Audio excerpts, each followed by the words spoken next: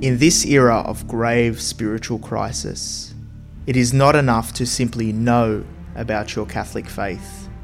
That is why we need a Catholic toolbox to equip us with the practical skills necessary to live our Catholic faith to reach our ultimate goal, which is heaven for all eternity.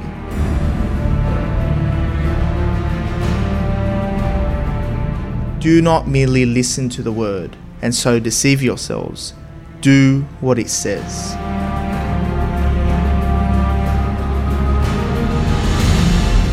Join us every Tuesday night at 8 p.m. for the Catholic Toolbox as we hand you the tools to go forth, live the faith, and change our modern world today.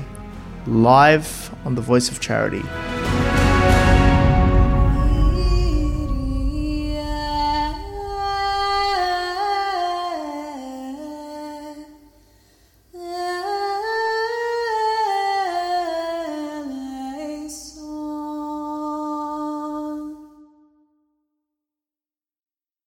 Welcome back to another week on the Catholic Toolbox, the art of practical Catholicism. I'm your host and founder, George Manasseh, here as we equip you with practical tools to live your Catholic faith in our modern world of today. And one of the most important things, I think, on my faith journey especially, was discovering the importance of Scripture, especially as a Catholic. I mean, really, a lot of Catholics think it's a Protestant thing to read Scripture, or it's a more of a Protestant thing to know Bible verses. But I brought here my good friend, Charbel Raish. Welcome back to the show, Charbel, after a while. Thanks for having me, George. It's always good to be with you. No, it's great. It's always good to have you. You know, it's you're a familiar face here on the Catholic Toolbox. Charbel, as everybody, for those who don't know, the founder of Parousia, and you have a very important fundraiser dinner coming up this. Actually, well, it just happened. Yeah. We had it on Thursday, so the fundraiser dinner just happened. That's amazing. So how'd the fundraiser dinner go? Yeah, really well. Sellout. We had a packed crowd. Thanks be to God. It was a real buzz in the room, and we had Ruben share the message of freedom, the message of freedom. And he's a Mexican Catholic who has ancestry that lived through the persecution in Mexico in the 1920s. And so I don't know if people are familiar with characters like Saint Jose del Rio or Saint Blessed Miguel Pro. These famous characters died for the faith, and their final words on their lips were "Viva Cristo Rey," long live Christ the King. And what was special on the night was we had a live artist draw an image of Christ the King, the one that's inspired by Brazil, you know, that big statue in Brazil. Absolutely. And he's got his arms out, and that sort of reminds us of Viva Cristo. That's how Blessed Miguel Pro died. He was shot by firing squad, and his final words were "Viva Cristo Rey," long live Christ the King. So I'm actually wearing, can I show this off? I'm wearing a shirt that we unveiled on the night of the image. There it is. I'm standing up. It's amazing. Viva Cristo Rey, and it's got the Sacred Heart, his wounds in his hands, and the crown as the king. So, we're very excited. We've launched that, and hopefully it can be on the lips of many Catholics today. Long live Christ the King. May he reign in our lives today and forever. So run us through the importance of the fundraiser dinner and how it helps Parousia. Yeah, thank you. Well, it's the first one in 3 years, and because of the whole pandemic lockdown, we couldn't have anyone come into Australia. So this is an important part. As I look back to every fundraiser dinner, it allowed us to expand our mission. So I remember the very first one with Tim Staples in 2015. We didn't have any full-time people. It was just myself part-time, and we had some volunteers and casuals. And at the end of that fundraiser dinner, we raised enough to be able to have the confidence to hire someone. And we had our first full-time person, Mark Griffin. And so he joined us later that year. Full time, and every year we did a fundraiser up until 2019, and thanks be to God that the team's expanded. So if you add up all the years, the team expanded to, I think at its height, 10 people. We've now had to sort of cut back a little bit, but we're down to about 7 people now.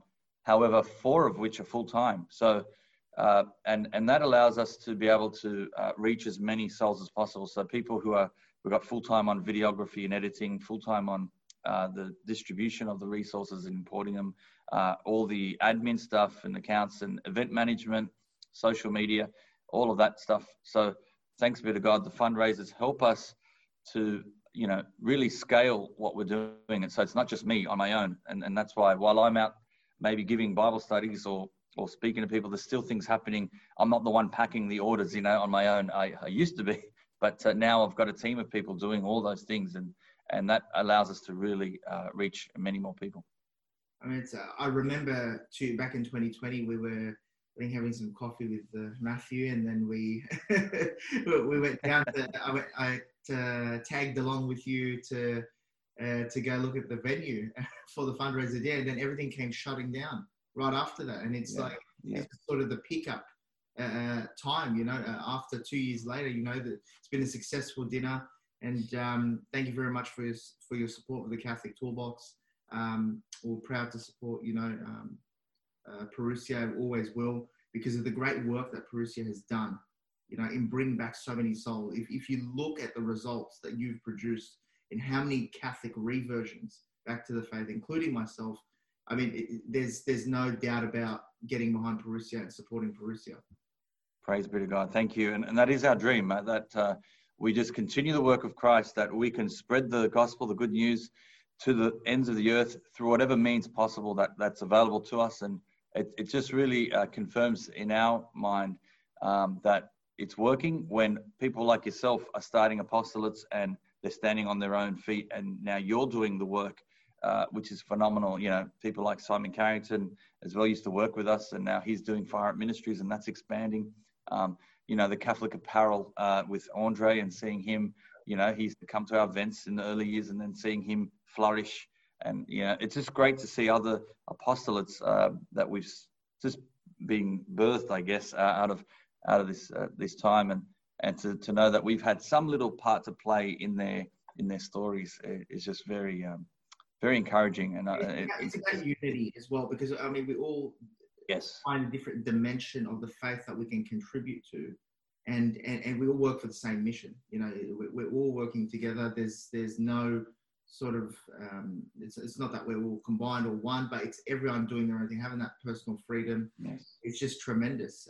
But let's go straight into our topic, which is Scripture. Yes. And do Catholics read the Bible, Charbel? Are we supposed to read the Bible? we don't just read the Bible, we live it and pray it. And there's a lot I can unpack there.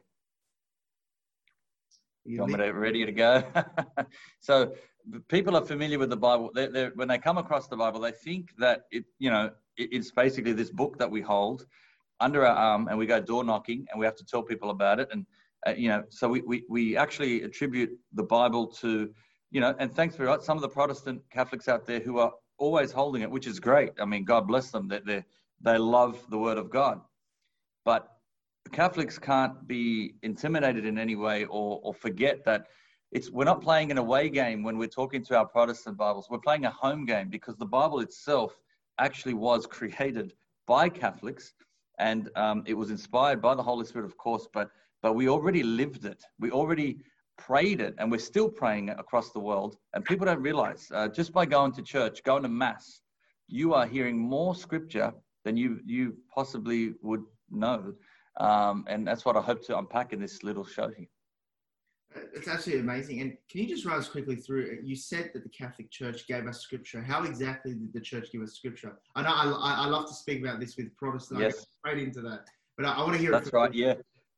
Well, that's right. It wasn't as if every Christian in the early world, even Jesus at the time, held a Bible. And Jesus didn't go out to all the nations and get people to write Bibles and get them out.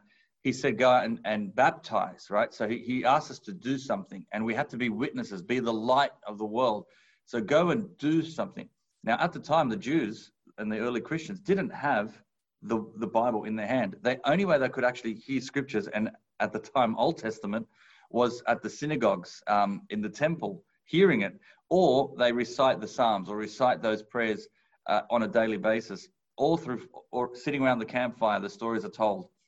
It wasn't until really 1500s, when we had the printing press, that we actually held a copy of the Bible. Now, first of all, that copy wasn't even finalized until the 4th century. So you've got to go back 1100 years before you even get to the point of the canon of the Bible. And then there's confusion there. A lot of people don't realize, but today, if you're looking at your Bible and you see 66 books and you think, oh yeah, I've got the Bible, the King James or New International. Well, you're missing 7. So that the actual full Bible is 73 books, 46 books of the Old Testament, 27 books of the New Testament, and it was established. It's actually compiled over centuries, and to what we have today. And so what were they doing in the first 400 years? And that's my question. How did they read scripture? Well, they didn't just read scripture, they heard scripture. And it was when they were at mass listening to those biblical stories, Old Testament, New Testament. And it was right through the breaking of the bread on Sunday when they went to the liturgy and they heard the scriptures on a regular basis. And it was Pope Damasus I in the Council of Carthage and Hippo who finally sealed the deal and said, these are the 26 books of the New Testament, not the other writings, nothing more, nothing less. So you're accepting the authority of the church, really, Charbel, right? By accepting scripture. It was the church that produced it by its authority. Absolutely. You know, it really is remarkable. And I've presented this to so many Protestants, and they do actually agree. They actually agree that, yes, the church gave us the Bible, now we have the Bible. Often that's what I hear from my Protestant brethren, but it's just phenomenal. Absolutely. We can't take it for granted. The journey we've come to get to this point where we don't only have printed Bible. I mean, these days, look what we have on these things, smartphones. We get them in the digital format. It's completely free. You even get people reading the Bible out to you. I mean, we have the Bible in the Year podcast, Father Mike Smits, and that's basically an audio Bible. So people are reading the Bible out to us. And Catholics still don't read it, still don't give it a chance. We've, on a daily basis, we've got to increase our commitment here. We do have to realize that the Bible we're drenched in scripture through the Mass, but we need to join the dots. And that's my goal is through the studies we've been doing, is to help Catholics rediscover what they're actually living out and praying and joining those dots. Because when they go to Mass on Sunday, they don't realize it, but they're reading so much scripture. It's overwhelming. It's overwhelming, I think so. Yeah. And you're doing such a great job because you're running currently with Parousia some Bible studies that I see on social media. I think, is that once a week, or where can people go to join that? Yeah, but we're currently, right now, I've got 2 running, one in St. Joseph's Croydon on a Tuesday night, and one at Our Lady of the Rosary in St. Mary's on a Thursday night. And every school term, we rerun a new one. So I was in St. Michael's Belfield last term. Next term, we're looking at some other venues and parishes, probably Western Sydney, Inner West. And so that will be the live. But we also have on Zoom, we've been running digital ones as well for an international audience. And so they've been going well, Matthew Tague or myself, and we'll alternate. And that's been great. And over the last few years, just going around parish to parish. So during the lockdown, we did a lot on Zoom. We had about 4 or 5 groups simultaneously in the week. So we always want to have something going, and it's great. I mean, the method that we use is the Bible timeline that Jeff Cavins produced, and that's the method that Father Mike Smits reads the Bible in the Year podcast from. He follows that method, and I think it's brilliant. It's brilliant, and I'm going to unpack a bit of it in today's show. Beautiful. So let's go through why the importance of Scripture and why, in your words, Charbel, how just the importance of Scripture and just how you would like to present it. You know, because I have a lot of different thoughts about how I'd like to. Try to present it to Catholics and make it more appealing. But you know, you're drenched in Scripture. You know, in Bible studies, and I think I personally need to do a bit more Bible study. That's why I've taken up reading Scripture more every day. My spiritual reading, doing more a chapter each day and studying it. But let's hear it in your words. Well, if we're going to call ourselves Christians, we're going to follow who that is, Christian, after the person of Christ. Who is Christ? Christ is the Word of God, the Word made flesh. The Word literally being, when God speaks, he is a person. And so how's he speaking to us? He's been speaking to us for centuries. But how? Through the Word of God, the Scriptures. And he's been doing it since the beginning of time all the way till now. Now, we may not be in that printed format, but we're hearing the stories over and over and over again. So we're all familiar with stories like Noah's Ark, Abraham and Isaac, King David and Goliath, Samson. You would have heard these stories, Moses, of course. And so where do these stories fit? And what the goal is with every Bible study is to piece them together in a chronological order, because it can be overwhelming. You know, you read 73 books and people start January 1, I'm going to read the Bible this year. And then they get to Genesis, then Exodus, and then they stop because it just gets overwhelming. All the names, the genealogies, it's just overwhelming. So I think what we have to do is step back, look at the big picture. Where is it going? Does it all fit together as one big story? And it actually is. It's God's love story for us. It's his story, history, salvation history, and we're part of it. And I just get excited every time I talk about it, because it really, the penny dropped for me studying theology at Notre Dame, doing a Christology course, and I had to dive into who the person of Christ is and how can he be both human and divine, and why did he come, and not really understanding why did he die for us? Like, couldn't God just forgive us? Why did he come down? And you get all that through the Old Testament as you read the stories. And no, it wasn't that, why did it take 6,000 years for Jesus to come? Not because we weren't ready, or he wasn't ready, it's because we weren't ready. Our stubbornness, our selfishness, our inward looking, we didn't live as though God was real in our life or Lord of our life. Hence the 10 Commandments he had to tell us in stone, have no other gods before me, because we did. We did fall into pagan worship. So we need to get back to basics, go back to the Old Testament stories, understand what it is, because the New Testament is actually hidden in the Old, and the Old is revealed in the New. And this is a beautiful thought, that the Old and New it's a package deal. Many Christians today might call themselves New Testament Christians. Well, of course, we all are post-resurrection. We know how it ends. But that does not mean you ignore the Old Testament. For us to appreciate what happened in the New, we need to understand what's going on in the Old. And let's face it, Jesus himself talked a lot about the Old Testament. Every time he mentioned Abraham or Adam or Noah or David, or he talks about Jonah and the whale, in the belly of the whale. He talks about all these different Old Testament characters. And if you don't know who they are and what happened, you're going to miss a lot of what Jesus himself is saying. So it's important to get the whole big picture of Scripture. Do you think people often, and including myself, when I've tried in the past to read the Old Testament, they often get put off from the complicated stories, and they're not understanding. Once they hit Leviticus and they see all the laws, and apart from me being a liturgy geek, I enjoy the Leviticus, but other people might read that and think, okay, I don't get this, or there's other books I haven't understood, different prophets in the Old Testament. What's a way that you can get beyond that and sort of appreciate the Old Testament? People often find the New Testament pretty simple to understand, but a lot more simpler to understand. That's why they often go that way. But how can people look at the Old Testament a bit more easily and appreciate it to get that foundation for the New Testament? Beautiful. I mean, I do remember, I've read the first time Scripture really popped out of the page when I came back to church, and it took about months and months turning up to Mass and not realizing I'm hearing the gospel, I'm hearing the readings, and again, it's just going in one ear out the other. I'm just not connected. Until one day I read the Beatitudes, chapter 5 of Matthew, and Jesus is talking about blessed are those who persecute you, those who speak evil against you. Theirs is the kingdom of heaven. Blessed are the poor in spirit. If someone hits you on the right cheek, turn the other cheek. If someone takes, to ask you to go 1 mile, go an extra mile with him. Someone wants your shirt, give him everything. Give you the jacket as well. He's speaking radically. Now, how do we understand that? He was going above the norm. Now, what was the norm? Well, in fact, the Old Testament tells us the norm, eye for an eye, tooth for a tooth, was the norm. Justice was the norm, where you have to give credit where credit's due. Punishment must fit the crime. All these sort of things. Look after yourself, your family. All these basic principles are in the Old Testament. It's not that radical, but when Jesus comes, he goes a whole new level. So we have to backtrack and say, okay, what if we understood that Jesus was foreshadowed from the very beginning of time? We knew that he was coming. We knew when he would come. We knew what line of family tree he would come from.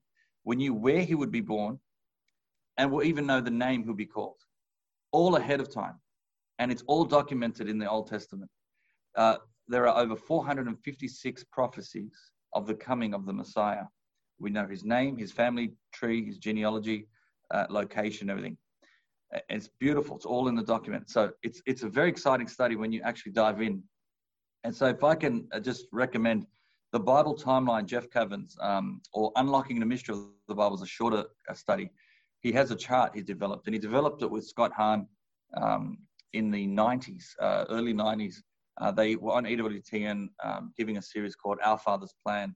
Scott Hahn would sort of go deep into scriptures on the covenants, and Jeff Cavins would give the overview of the Bible Timeline. It was black and white at the time. He would draw it on the whiteboard or blackboard, and then eventually he developed it into a quick journey in the Bible, then a great adventure Bible, and then Bible study, then Unlocking the Mystery of the Bible now, and then the Bible Timeline, of course, which is a more detailed version. So what is it? What's going on? Well, he breaks the Bible up into 12 Bible periods, and I'll run through them now. The 12 Bible periods are, the first one is early world, and he has color-coded colors that match each of the periods. I'm going to get a copy of that. Yes, it's brilliant. He's put it in chronological order. So what's happening is when you read the Bible, you go from Genesis to Exodus. So far, so good. But the moment you finish Exodus, it's not in chronological order. So the Bible's grouped into categories: the wisdom books, historical books, prophetic books. The Pentateuch is written, we know that Moses put them together. So when you read, say, Deuteronomy, and you feel like it's repetitious, hang on, I've read this in Exodus. It's because if you understand, step back, read it. It's Moses's final sermon on the Mount before going into the Promised Land. Now, he doesn't go in the Promised Land, but the Israelites are about to go into the Promised Land, and he's retelling the stories of what God did for them to remind them that God has been in your life. So now that you understand that, you go back, read Deuteronomy, and it's a sermon on his final sermon before he leaves them. So when you read it, you think, this is so repetitious, and I've heard this before. Well, we need to know where things fit and why they're there. So what if I told you, and this is what Jeff Cavins says, outside of the 12 Bible periods, you only had to read not 73 books, only 14 books. And that's where it becomes a bit of a game changer, because he highlights the 14 narrative books that you read in order. So Genesis, you go then to Exodus, you skip over Leviticus for now, for the first round. Yeah. I know you won't be happy. You go into Numbers, and you go into 1st and 2nd Kings. So 1 Samuel, 2 Samuel, 1 Kings, 2 Kings. You get all those stories of the kings. And then, of course, Joshua in there, the Promised Land. But then as you get, keep going through the Old Testament, there's a time when, so they're in the Promised Land, then they got exiled. The kingdom divided, they lost the temple, it was destroyed, then they were in exile from the Babylonian captivity. They came back, they returned, they rebuilt the temple, and then waited. And the Maccabees talks about, during the Greek Empire, the repurification of the temple. And then that's when we come into the Roman Empire, and then Jesus comes in at that point. So seeing the whole history in order helps you understand how we got to where we are. And so when people think, hang on, Abraham, he actually had more than one wife. What's going on? Well, there was no certificate of divorce until Moses came along. So then you start thinking, all those relationships in Genesis start to make sense. They didn't have this concept of one relationship at a time. Moses says, look, it's crazy. Everyone's having multiple relations with different women. And I'll explain a little bit. Maybe I don't want to say too much. It's going to steal a lot of questions, but it's great. Moses says, look, one at a time, please. Let's you end one relationship, start another. But again, then you fast forward to Jesus, and then he says, hang on, Moses only did that because the situation you're in, the hardness of your heart. In the beginning, we go back to Adam and Eve, it wasn't so. Male and female, he created them, one relationship, one woman, one man, forever, or for the time, till death do you part, at least. And so we see a whole journey from the very beginning, when God created everything good, then we disobeyed God, we abused our freedom, and then we lost that access to him, or access to Eden. That's closed off until the second garden in Gethsemane. Jesus comes along and opens up the way. And now we have this relationship with God. But it wasn't like that. The whole Old Testament is pointing to the Messiah. So so 14 books is all you got to read. I encourage you to go to our website, parousiamedia.com, or the Bible in a Year podcast, and see. You can get the chart, download the reading plan, and it will tell you exactly what to read in what order. So as I said, you skip a lot of books. You just want to read the narrative books. Now, once you get to the New Testament, after Maccabees, then you go to Luke and Acts. You then are finished. You've done 14 books. You go back and you read the supplemental books in context of the 14. So in Genesis, the book of Job was in fact written around the time after Abraham. So when Abraham comes and these stories of Job are being told, it's around the same time. So when you listen to the Bible in the Year podcast by Father Mike Smith, and you're thinking, why on earth is he reading Job so early? It's because of the timeline. So it's actually deliberate. He's reading chronologically what's going on. So Genesis is a narrative book, and Job is a supplemental book, so to speak, and the Psalms as well. Then you go to Exodus. What's in context of Exodus? That's when you read Leviticus, Numbers, you read Deuteronomy, all those, and then you move on. And so then once you're reading the next one, 1 Samuel, you're now hearing the stories of the first king, Saul, and then King David, King Solomon. And then you've got the first Kings and second Kings. So what do you read in that? You read the Psalms. King David wrote the Psalms. You read Proverbs, which King Solomon wrote the Proverbs and the wisdom books, Ecclesiastes, Song of Songs. There's also the First and Second Chronicles. It's written, and again, it sounds repetitious, but no, it's retelling the story from a different perspective. Yeah. And so when you read First and Second Chronicles, you've got to understand that is from the kingdom was split by then. So there was a northern kingdom and a southern kingdom, two kings at the same time. Which one are you following? And so the timeline chart puts it all in perspective, so you know, we're in the north. Oh, no, now we're in the south, and so forth. And then it keeps going. The prophets. So you've got as Joshua crosses the promised land, takes them into the promised land. They've actually got the other books in context. You know, you can read all of those ones. The Judges, Ruth, and then you can read. What's the famous one? Gideon. You've got the stories of those judges in that time period, and then there's as you just keep going, the exile, and then the divided kingdom. There's all those other ones: Amos, Habakkuk, the book of Daniel. All these ones are written after the split and after the exile, and so that there's a whole bunch of most of the Old Testament's written in this period. Funny enough, there's more books of the Old Testament in the exile and divided kingdom time, when after the temple was destroyed, than any other book. So you understand what's going on there, and then there's the return, and then Maccabees brings it home before Jesus. So it is fascinating how it all is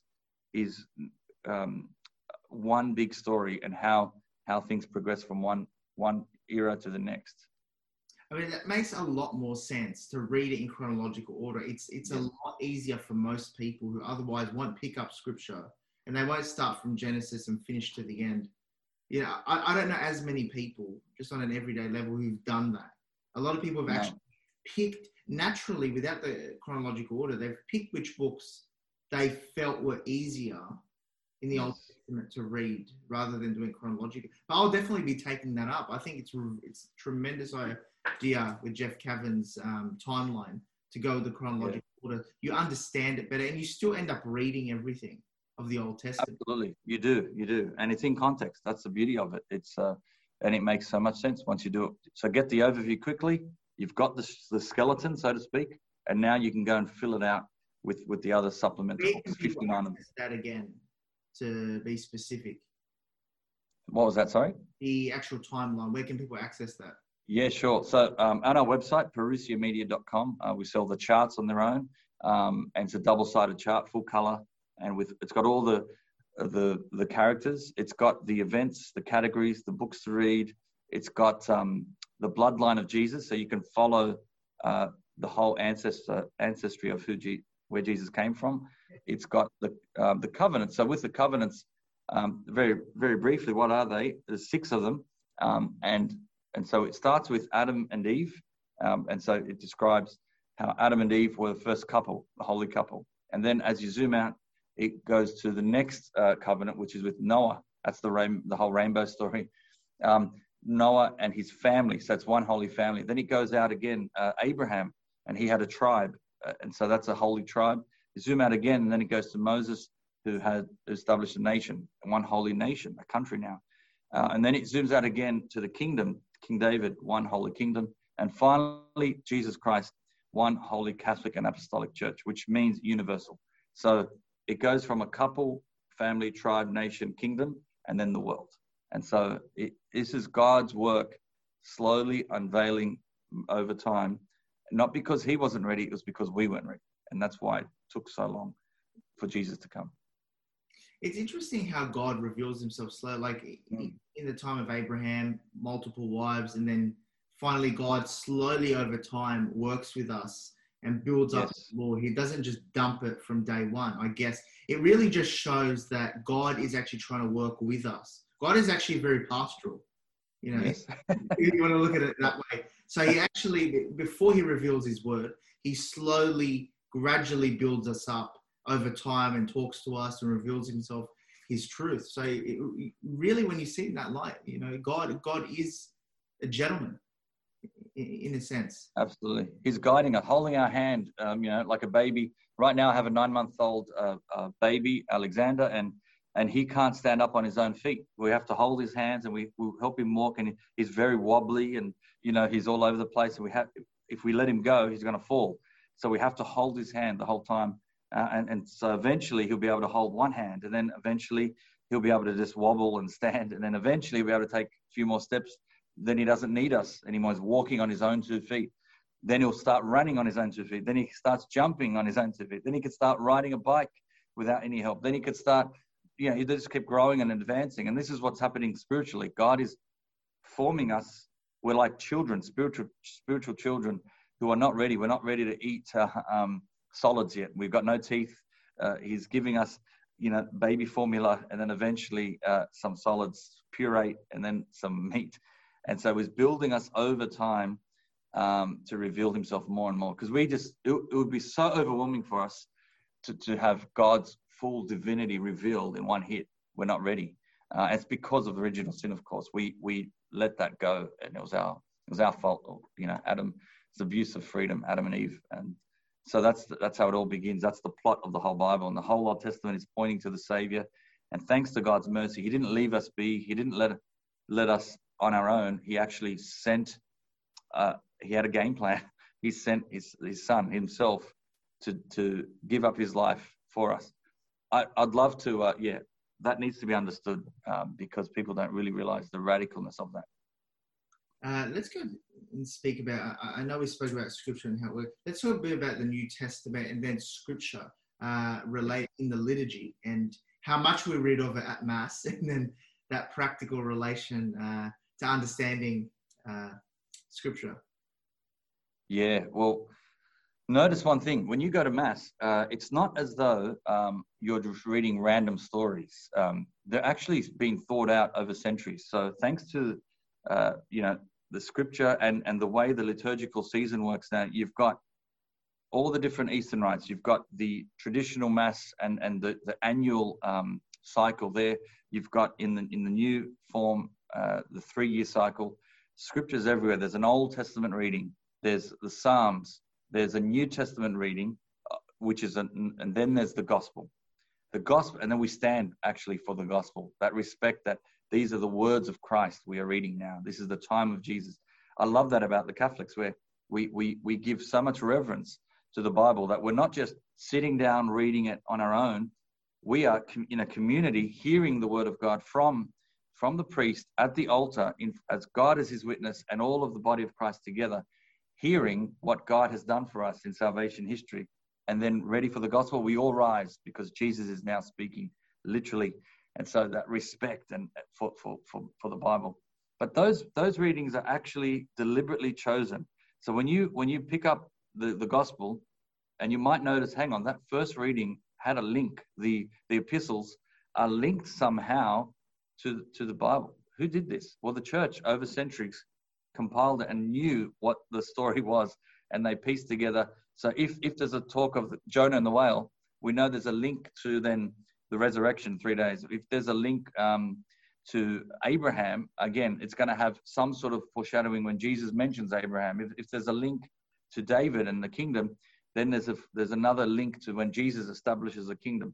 You start noticing that the Old Testament, as we say, is revealed in the New.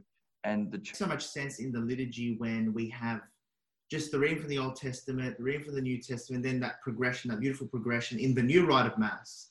But we have in the old rite of Mass, in the traditional Latin Mass, there's just one reading. So you don't get as much scripture done over, let's say, a year cycle as you would in the new rite, which is over 3 years, we go practically through the whole Bible. Is that correct?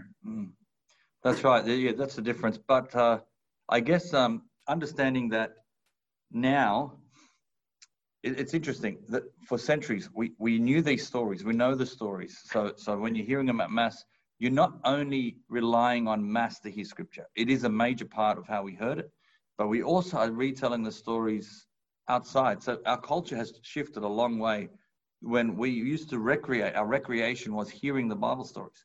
It was sitting around the campfire and talking about it. It was passing on. Our tradition always is married up with the culture. So when we were doing things liturgically, it was always in commemoration of the Bible in some way, shape, or form. We commemorate Easter because we understand through Scripture what Jesus did for us. We commemorate Christmas, again, going back. We commemorate Pentecost, and again, there's a whole season of it in the Old Rite. We commemorate all these stories that come from the Bible, and if we don't know what's going on, then we're missing a lot. So, yeah, in the Mass itself, in addition to the readings you hear, it's also the prayers. So the prayers are inspired. So when we say Kyrie eleison, Lord, Lord have mercy, Lord have mercy, it's commemorating us in the Psalms when we're asking God to have mercy, and it's repeated, and other books of the Bible. When we say Amen, so let it be, this is it. Again, this is scripture. When we did the sign of the cross, Father, Son, and Holy Spirit, that is again from scripture. Jesus reveals it, baptize the nations in the name of the Father and of the Son and the Holy Spirit. We are basically repeating scripture, and all the prayers, the antiphons, the intro, the introductions, all of that, the Gloria, what's going on, the Creed. The Creed, by the way, is basically salvation history in a miniature form. Think about it. I believe in one God, the Father Almighty, creator of heaven and earth. That's back in Genesis. I believe in Jesus Christ, his only Son, our Lord. That's Jesus becoming. I believe in the Holy Spirit, the Lord, the giver of life, who proceeds from the Father. Like, what's going on is it's telling us the truths revealed to us in Scripture in miniature. And so all the readings are tied in. So when you go to Mass, take note, old or new rite, doesn't matter. You will know that the prayers in Mass are also linked to the prayers read to you during the Liturgy of the Word. And notice even the Eucharistic prayers. Oh my goodness, the Eucharistic prayers, are we serious? The Eucharistic prayers are tying in to all those great Christians who lived before us, who died for the faith, the canon. When you read it, it's all tied back into what's going on and what God did for us and Jesus did for us. I mean, it's just remarkable in the new rite. It's very impressive how over 3 years we do get the whole scripture. But how practical is it, do you think, Charbel? Are we getting something out of it, in your opinion, in the reforms of the council, in increasing the lectionary over 3 years, a 3-year cycle, to get the full Bible read? Are we from empirical evidence or data or experience that you may have come across, are we getting much out of it as Catholics in the sense of understanding more scripture, or we know the Bible better by getting more readings in? The more, what's funny in the last 50 years, the more accessible the Bible's become, the more Christians and Catholics have taken it for granted. So right now, let's start from the most extreme. We have no excuse now to get through the whole Bible. We got people reading it for us right here in our fingertips right now, but we still don't do it. We go to Mass and we're hearing all the words. We can go to Mass, but we still don't get it. So it's the more accessible you make it, it's not about access or just the more you say it, the more you read it, you're going to get it. we need to think outside. So the liturgy is one thing, and that's the liturgy of the word and Eucharist. We need to understand that. And when we in Mass, we need to apply what we learn in the liturgy of the word when we're reading. But we should be doing self-study outside of the Mass.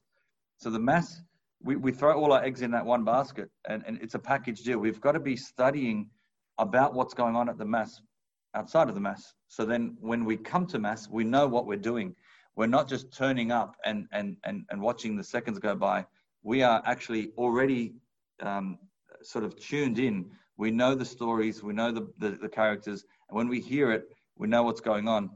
But even all then, we know that the very actions in the Mass, even all that's biblical. So the Old Testament sacrifices of the Jewish priests in the temple, faith. Remember this, in the Old Testament, you would take your lamb, your unspotted lamb, to the temple, your best one, carrying it on your shoulders all the way up to the temple walls. And then you give to the high priest your best offering. That priest takes the lamb, sacrifices it on your behalf, and then you don't even know what's going on. Like, you're waiting. He's doing all the actions happening on the inside. You're on the outside. Then the priest will come out once it's all done and say, your sacrifice is being offered. And then you're like, okay, and you know it's done. We didn't have this idea of constantly needing to know every little second what's going on. There was a time of, I'm trusting that it's up to God. He's taking care of it. The priest is representing me right now, and I'm making my offering. And remember, this is, a lot of people forget, there's 24 hours in a day, and we seem to be stuck on how much we can pack into that 1 hour every Sunday. And it's as if that's the only hour you're giving God. If that's the only hour, then I get it. You're sort of putting all your eggs in that basket. Take a breath. That's the 1 hour we are worshiping God. Outside of that, you should be doing you should be reading the Bible. You should be doing all these other studies outside of the Mass. And I think we have forgotten that. We seem to be living so busy lives and filled with noise that we think that our one shot at it every week is the 1 hour we get at Mass. As powerful as that is, if we don't actually understand it, we're going to miss a lot of what's going on. Therefore, it's not working. Charbel, are we doing justice, let's say, as Catholics, maybe pastorally involved in different areas? Are we doing justice by packing more in for those people in the name of being pastoral? I don't think so. I think it's not only watering down the awesomeness of what's going on at Mass. And I mean awesomeness. The word in itself is a powerful word. The awesomeness of God coming down on that altar by the words of Jesus through the priest. And we get to witness that miracle. And it's all done, all in unity with the church, and both triumphant, suffering, militant on earth. The whole church is worshiping, angels and saints, all at once. We get to tap into that. But if we have so much noise going on, so much distraction, we sort of rely on, look what Betty's wearing today, or look what John's doing. Oh, he didn't read the scriptures very well today, did he? And our comments are on humans' behavior in Mass and not the actual Mass itself. We've missed the whole chunk of the reality of what's going on. We should be focused on the reality, and we can't keep distracting ourselves. Let's keep it as pure as possible. The Mass is the one chance we get to worship God. Let's make it reverent. Let's make it have some silence in it. Please let people at least hear the voice of God. We miss that today with all the noise, and we just keep adding more and more noise. And that's why it's a danger to us, where we think we got to entertain each other in the Mass when we don't. We, in fact, have to invite people to the reality of what's going on.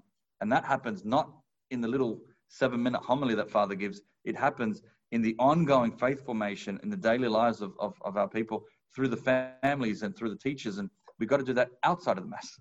The homily isn't a way to form people. It's a little way, absolutely, and comment on the gospel of the day, but it's not there to give our full religious education. We've got to do that outside the Mass. It's as if, Charbel, we're trying to maybe perhaps deceive ourselves by thinking, unless we entertain people in this 1 hour, we pack in so much readings and entertainment. If we don't do it in this hour, we've lost everyone forever. Well, yeah. We're not here to point fingers, but if someone can't give more than an hour and their faith hinges on just going to Mass and being entertained, then have we already lost to begin with? You know, that person's soul. Rather, we should be stepping back and giving that formation outside the Mass and helping someone to fall in love with God. But that's right. What are some three? Let's go do the three practical tools. And I'm really excited to hear this from you. Is how can we as Catholics better appreciate Scripture, and start to read and go through entire Scripture? I think it's a reasonable goal to say every Catholic should at least once in their life, minimum, have read Scripture and the Bible. We're regularly reading Scripture. How can we immerse ourselves in Scripture and love Scripture? What are some three practical ways to take action now for Catholics? Because it starts now, really. Because once absolutely. you hear the truth here on this show or anywhere you hear it, you know, we're obliged to take action, you know, and go out and start building our relationship with God more and more through Scripture. So enlighten us, Charbel. I'm really excited. Sure. All of this works in the idea that God is talking to us in his word. So with that setting mind, that's your foundation. You want to hear God's voice? Read Scripture. You're hearing his voice. So step one, understand what you're actually doing. You are entering into a relationship with your Creator. Your Creator is speaking to you, and he's speaking to you through the biblical stories of the Old Testament, through the characters of the Old Testament, through the examples, the mistakes, and then the way God works through them. And all of that's repeating itself all the way up to the new. So first and foremost, know, step one, that this is a relationship between creation and the Creator. We are creation. We are the children of God, and we are getting to know God, our Father, the Creator of the universe. So we want to deepen our relationship with him. So get that before anything else. That's the goal, is to deepen our relationship and communicate with God. No relationship is successful without communication. And it's got to be a two-way street. It can't be us talking to God all the time. We've got to stop, listen, let him talk to us. And the Scripture's doing that. So that's step one. Understand that. Step two is get the context. So I highly recommend, look, right now, anyone can go and Google Bible New Year podcast. Listen to Father Mike Smits and listen to those little segments with Jeff Cavins as they give context of it. Grab a timeline from us at the website or online. You can see them digitally, Ascension Press, parousiamedia.com. The timeline chart, this is your step two.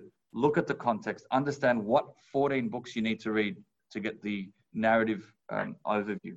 Once you've got that, actually go ahead and read the 14 books. Step three is now see the connection. Go and read the supplemental books in context of the 14. But then start hearing commentaries. Get other resources supplementing it. Scott Hahn, Dr. Brant Petrie, Dr. Michael Barber, Dr. Edward Shree, Deacon Harold Burke-Sivers, all these podcasts. Get this formation. Now that you've got the structure of the Bible, go and get commentaries on them. And in that process, link it to your spiritual life at Mass. And so understand where the Mass fits in, or understand how it fits in the Mass. It's a two-way street again. The Mass, I would argue, is also hidden in the Scriptures, but the Scriptures are also revealed in the Mass. So it's so interesting. The Mass is a way of us living it.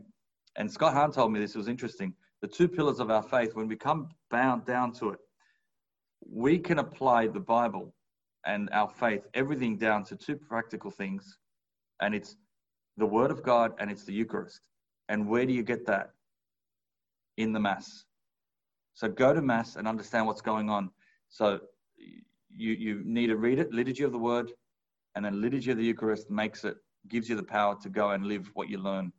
So I hope that makes sense. So yeah, make sure you know what you're reading. It's a relationship with God.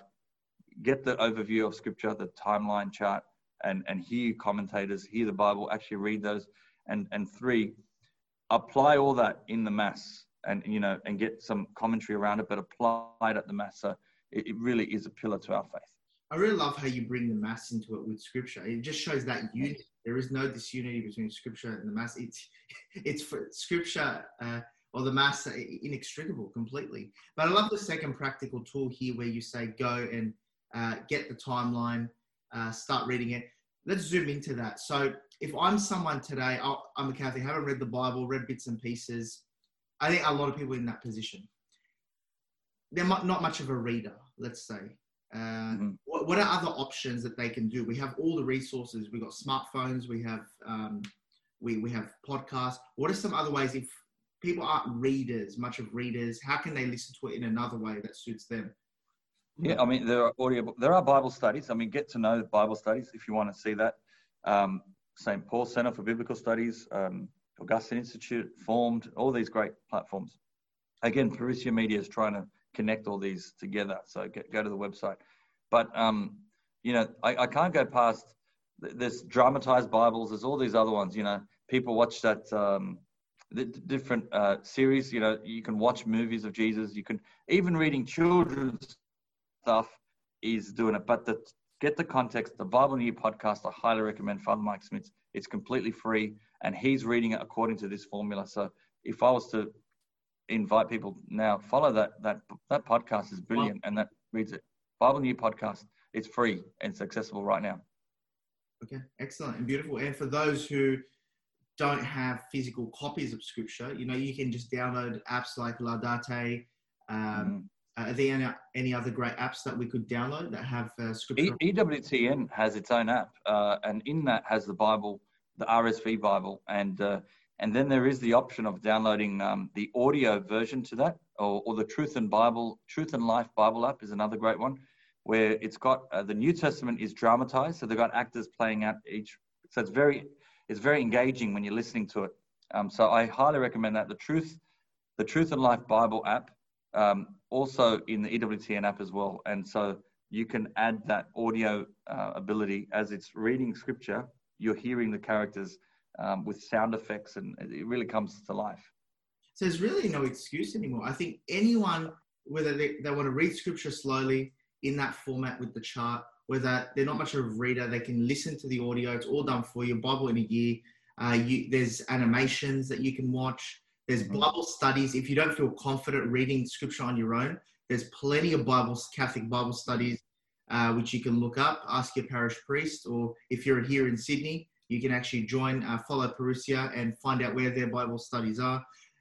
If you can't get to one, there's always virtual ones. So there's every avenue for us to read Scripture. I think we've Amen. That's right.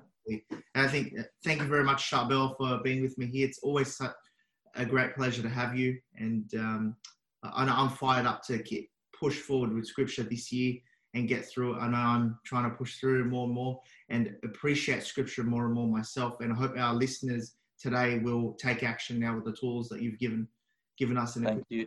Thank you, Joy. I want to invite everyone. I mean, join us. There's still a few days left of the tour with Ruben Cazada. He's out talking about religious freedom, and we'll be promoting charts. If you are in Sydney, come down, go to our website, and you'll see, I'm wearing the shirt again, Viva Cristo Rey, which is long live Christ the King, and may we know that, let's get to know this King. Let him reign in our hearts.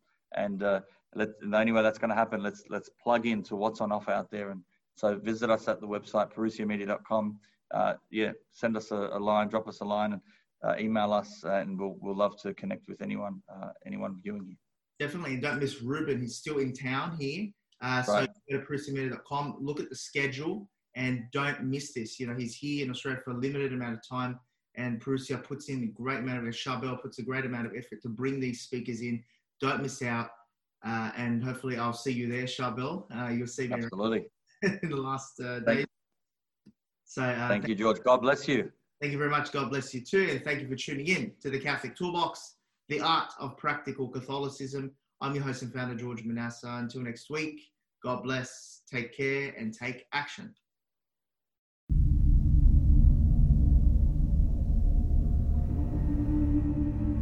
In this era of grave spiritual crisis, it is not enough to simply know about your Catholic faith.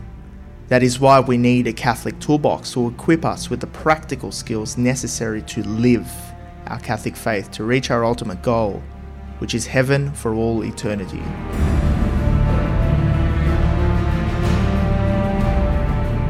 Do not merely listen to the word and so deceive yourselves. Do what it says.